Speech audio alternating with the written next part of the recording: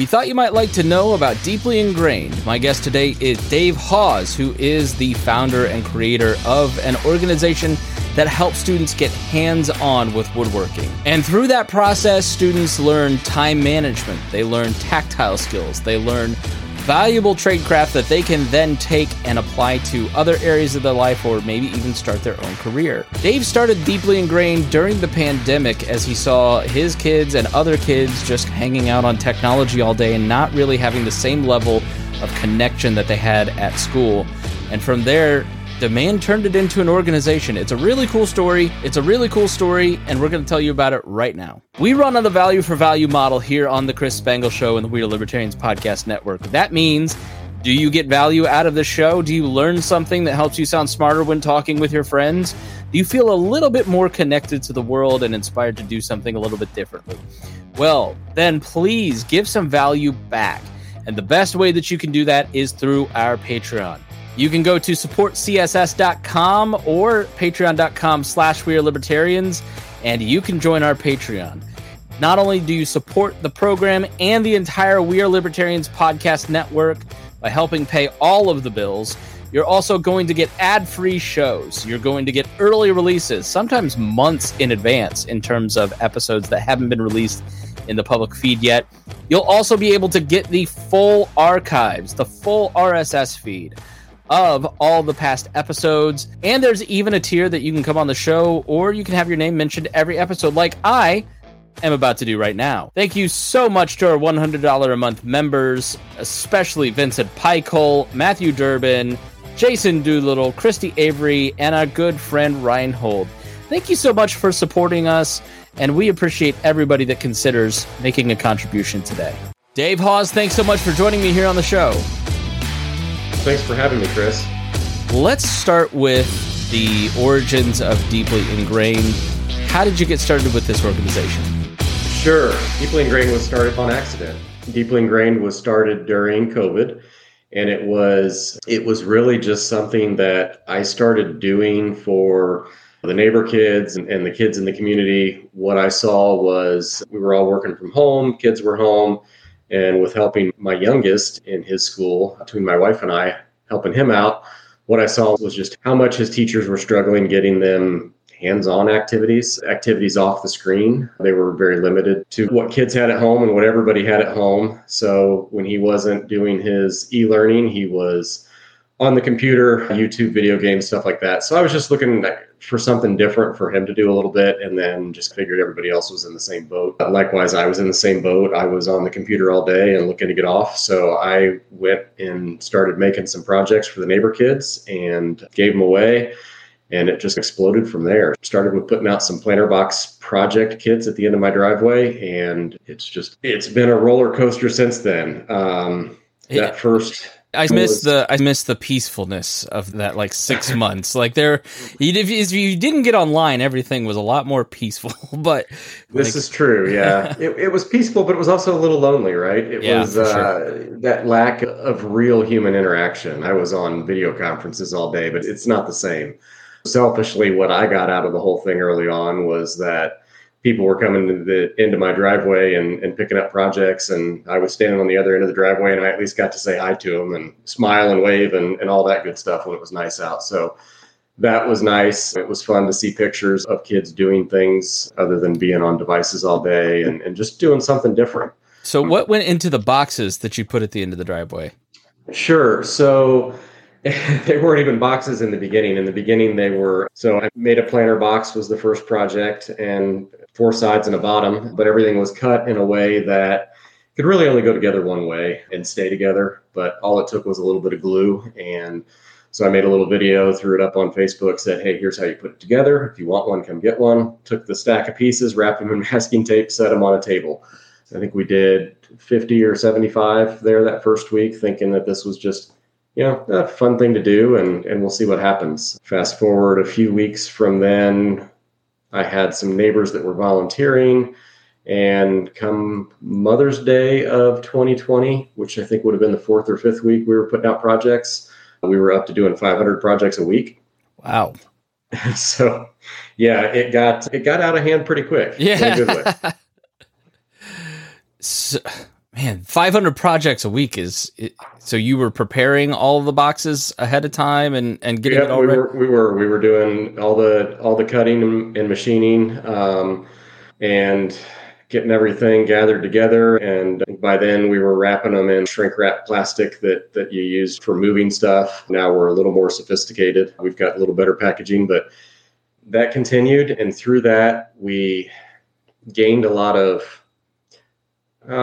new relationships, I guess I would say. Met a lot of people, heard a lot of stories from different people that were in different walks of life and working with different kind of kids. And that's when it started to click that there's something here, there's a gap here that we can fill.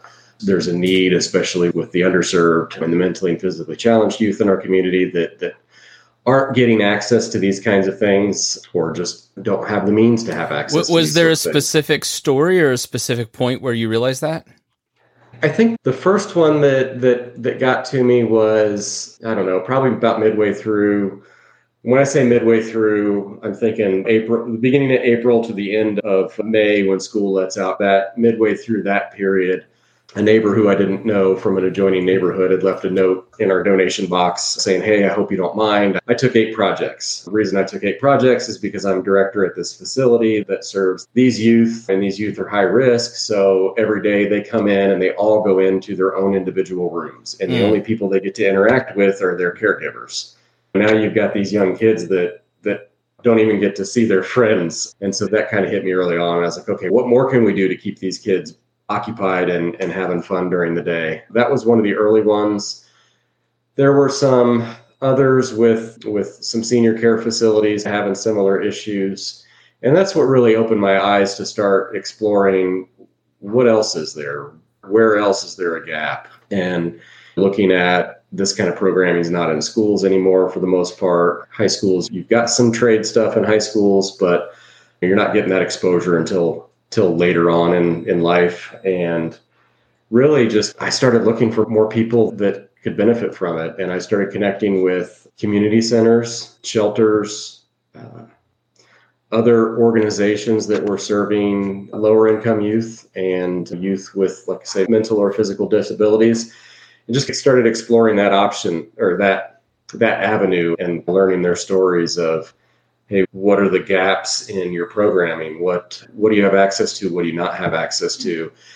And that's really when it all started to click to me of, yeah, this is something that while I started this thinking I was just going to do this till the end of the school year and go back to normal, go back to my day job. And at that point, it was more of, okay, there's something here. I want to keep exploring it and supporting it on some level. So how did it become an official organization and turn into Deeply Ingrained? Yeah, we went through those first 8 or 9 weeks there in early 2020 with COVID. And like I said, originally I wasn't asking for anything. Actually, I didn't ever really officially start asking for anything. People just started donating. And so at the time it was, okay, people are going to hand me cash. I'm not putting this in my pocket. I don't need it. It's going to go into future projects. So, okay, I got cash donated this week. So that's going to go, and that's what's going to help me create next week's project. And when we got to that point, 8 or 9 weeks in, and I had a couple friends that were volunteering and we started talking about it, I was like, we really want to explore what else is out there, what else we can do with this. But I'm really uncomfortable with all this being in my name because I don't want anybody thinking that I'm running a scam here or anything like that. So that's really what kind of pushed it down the path of the old woodworking scam. Right, exactly. So, that's what put it back there. Let's at least legitimize it, get a real bank account. And so that's when we went down the path of, if we're going to do this, let's do it as a 501c3, even if it's just a little hobby business. And so that's when we started down that path, was the summer of 2020. Officially, we were incorporated and got our 501c3 status, I think, end of November of 2020. Nice. Okay, so I think all this begs the question is, how did you get into woodworking? Was it like a childhood hobby that? Oh gosh, yeah. Or what? This goes back as far as I can remember. It's just been something that my dad always worked with his hands. His dad worked with his hands, and there were always tools around the house. And as a kid, I preferred to take toys apart versus playing with them. So I was always grabbing a hammer, doing something. So it started when I was young. I liked working with my hands. been a hobby off and on my whole life. So that's why it was an easy avenue for me when it came time of, hey, what can I do to put something fun and make smiles out in the community? It was, I got this shop, I got this wood, let's go make some stuff. Very cool. So you start a nonprofit, and what was your first program? Usually with a nonprofit, there's the organization then begets programs, right? So what was the first initiative? Yeah, so the first initiative was the free projects. We still do. They are not weekly anymore. There's no way I could keep up with that, but they are. We still do them monthly. We do some free projects, and most of them go to partner organizations. So we've got about 38 different organizations around town we partner with in some way or another. And so we're still doing between 500 and 1,000 projects a month. We've done, since the start, we've done over 26,000 projects, all given away for free. Most of them are going to low-income schools, other nonprofits that are serving underserved youth or underserved, actually, senior citizens as well. So that was our original program, and still continues to be something. It changes a little bit over time, and it's probably going to change again in the future. And towards the end of 2020, what happened that really drove a lot more, what's the right word? Need for support and need for manpower was that started getting at, because we were doing these free projects, started getting asked by Girl Scouts and other youth serving groups of, hey, will you come to our meeting and teach us how to make something? Sure, sounds fun. So that started late 2020 into 2021. Very quickly, I realized that loading a bunch of stuff up in the back of a truck and going somewhere and unloading it and trying to work on card tables was a difficult way to go about it. So that spawned the idea for our Woodshop on Wheels program.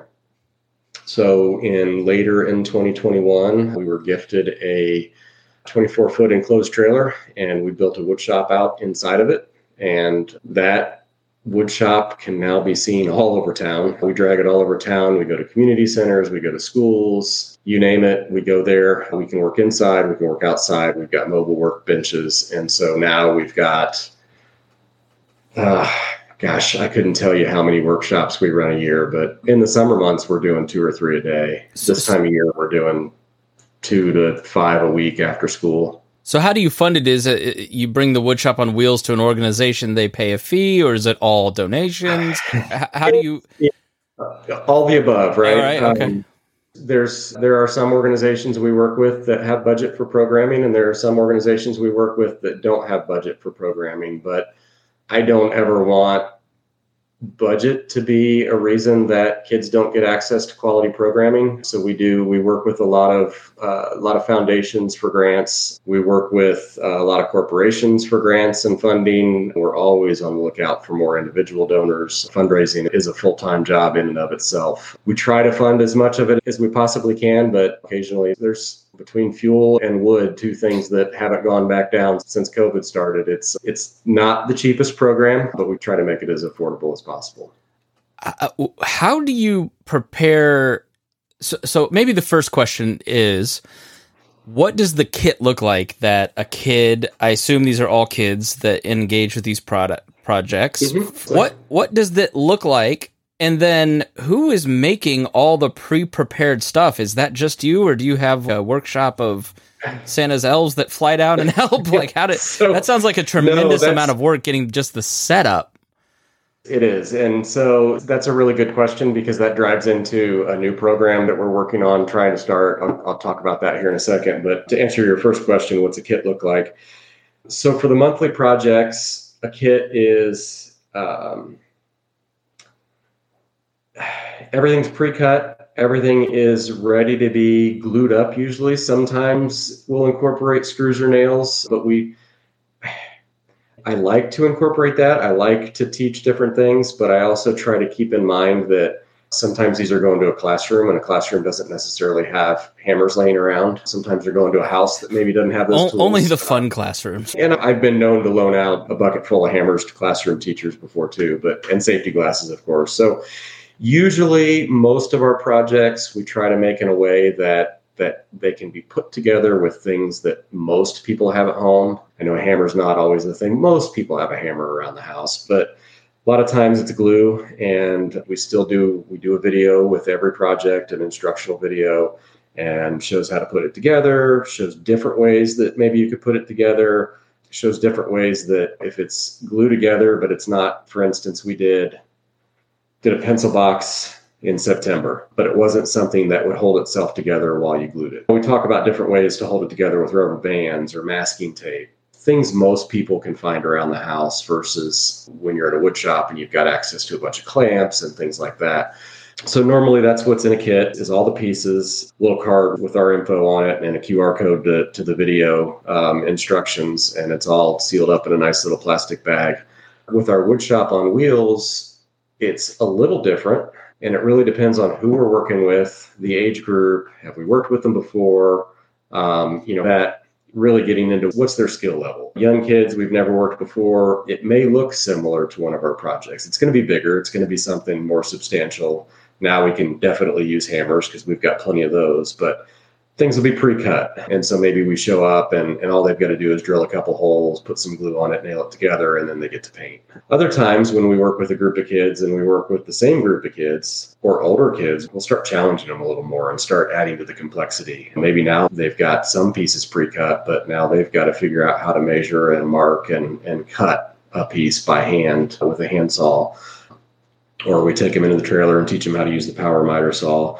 Or maybe they've got to drill some more holes, things like that. So we try to progress them when we can. When we only get to work with a group once or twice, we're a little more limited, but it is definitely much more hands-on than our monthly projects. But again, now we're talking about all the prep work that's involved, whether it's the monthly projects, whether it's the wood shop on wheels projects. There is a lot of pre-work that has to happen, and that pre-work is mostly myself, James. He started with us earlier this year, and occasionally we've got a teenager or two that'll help us out. So it's a lot of work. We are actually, what we're trying to mold that into as we get into a bigger space here at the end of this year and start looking towards next year, we're trying to turn that into more of a structured training program, hands-on training program. We want to continue to work with the youth we work with. And a lot of those youth we work with, especially the teenagers in the underserved population we work with, tend to be in less traditional school programs, whether it's a program through the juvenile justice system or whether it's just an alternative school or they're working on their own on a high school equivalency. These kids don't have access to some of the trades programs and things like that in school. So what we're building up is a program where we can bring these kids in when they're not in school and start teaching them how to do this manufacturing side of things with us. But also while we're doing that, work on employment skills, the soft skills of how to show up on time, all that kind of stuff that some of us take for granted and were brought up in a structured school environment and got that, or had the opportunity for a first job where somebody was willing to work with us. We want to be that mentor to work with them. But then also, as we're giving them the exposure to doing these different things and building these different projects, and even some of our partners have special requests for, we've got a conference table we're building now, we've got some bookends we're doing for a library. And while we've got some of those things, it's just more opportunity to show these kids, to give them more exposure to these things, including, hey, how do we work with the customers? How do we identify the project needs? And then on the other end of it, I've been spending a lot of time this year trying to build up partnerships with folks in the industry around here, whether it's construction, whether it's manufacturing, whether they're actual employers or they're running a apprentice program or a school for post-secondary, so that we can start introducing those kids to those programs, take a monthly field trip and go visit these places and go visit these job sites. And then when they're done with us and when they've got that high school degree or that high school equivalency, be able to give them those connections and get them into that more career focused role, that whether it is going to an apprentice program that they're going to be working in that industry and with that company or with that union for the next 30 years, or whether it's to a manufacturer that's going to train them on the job. But we want to be able to make those connections and give them that leg up, because that's what we want to do. And there's no way these kids aren't getting that opportunity because they don't have those programs in their schools. So how can people get involved? I think that's the final question here is, a little bit of shameless self-promotion. And how can people get involved, from volunteering to financial support to if you run an organization or a business? Where can we connect? Absolutely. deeplyingrained.org or woodshoponwheels.org. It's a little easier to remember, but they both go to the same place. There are contact forms on there, and all that information right now comes to me, and I do follow up. Sometimes it takes me a couple days, but I do follow up on all of it. But that's definitely the place to start, and then we can go from there. Whether it's volunteering or wanting to know how to support us, or wanting to figure out how we can work together on something, or how we can provide their youth programming, that's the best place to start. All right, Dave Haughs, thank you so much for joining me. I really appreciate your time. Absolutely. Thank you for having me. And thank you for joining us here on We Thought You Might Like to Know.